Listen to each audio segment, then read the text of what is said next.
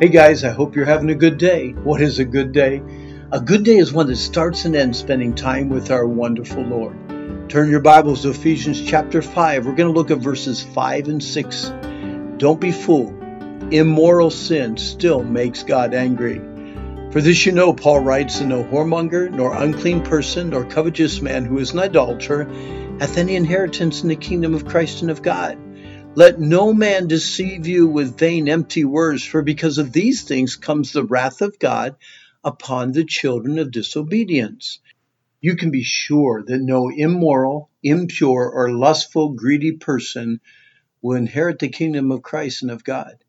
For those consumed with sexual greed, who are idolaters, don't be deceived or fooled by those who constantly excuse their sins, for the anger of God will fall on all who disobey him in this way. When it says, let no man deceive you with vain words, don't be deceived into thinking that sin has no consequences. How many times does God have to say no before we listen? Don't be fooled. Give anyone an on-demand TV or unfiltered internet and a ton of privacy and see what you get. God warns us about deception. Be not deceived. God is not mocked.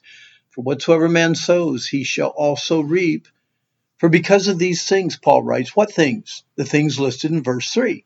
Whoremonger, those who are obsessed with sex and cannot go one day without being drawn into it. They're addicted. Unclean person, those involved in filthiness and uncleanness. Covetous man, those involved in sexual greed or covetousness. This is just the desire itself and not the action. Who is an idolater? By the way, those who have chosen to think about immoral things, talk about perverted things, and look for ways to be involved in such sin, have made the sin of immorality their little g God.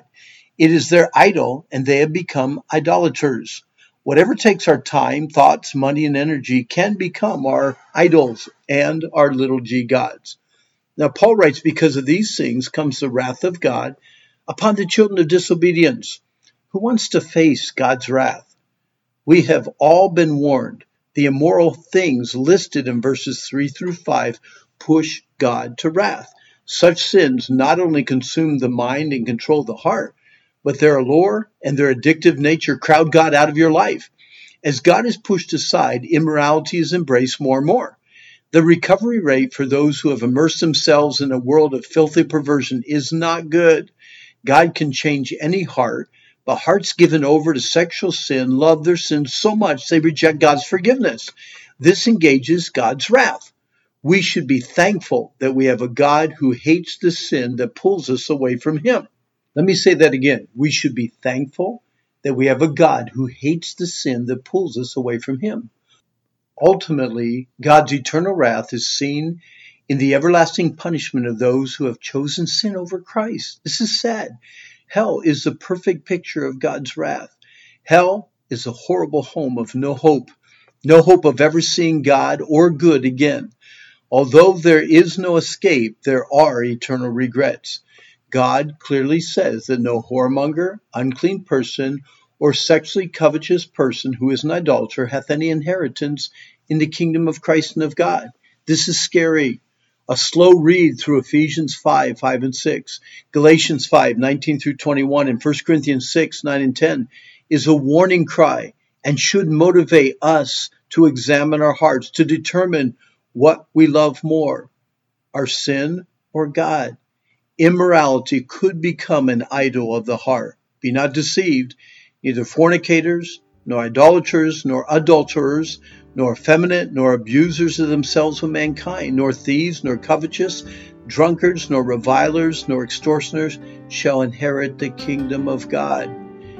Although this is sad, please never ever forget 1 John 1:9. If we confess our sins, God is faithful and just to forgive us our sins and to cleanse us from all wickedness, all sin, all unrighteousness.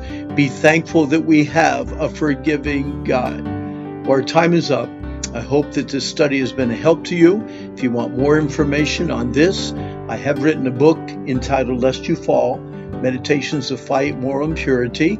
You can check it out either on Amazon.com or go to my website, randhummel.com. And I do hope that today you have a good day.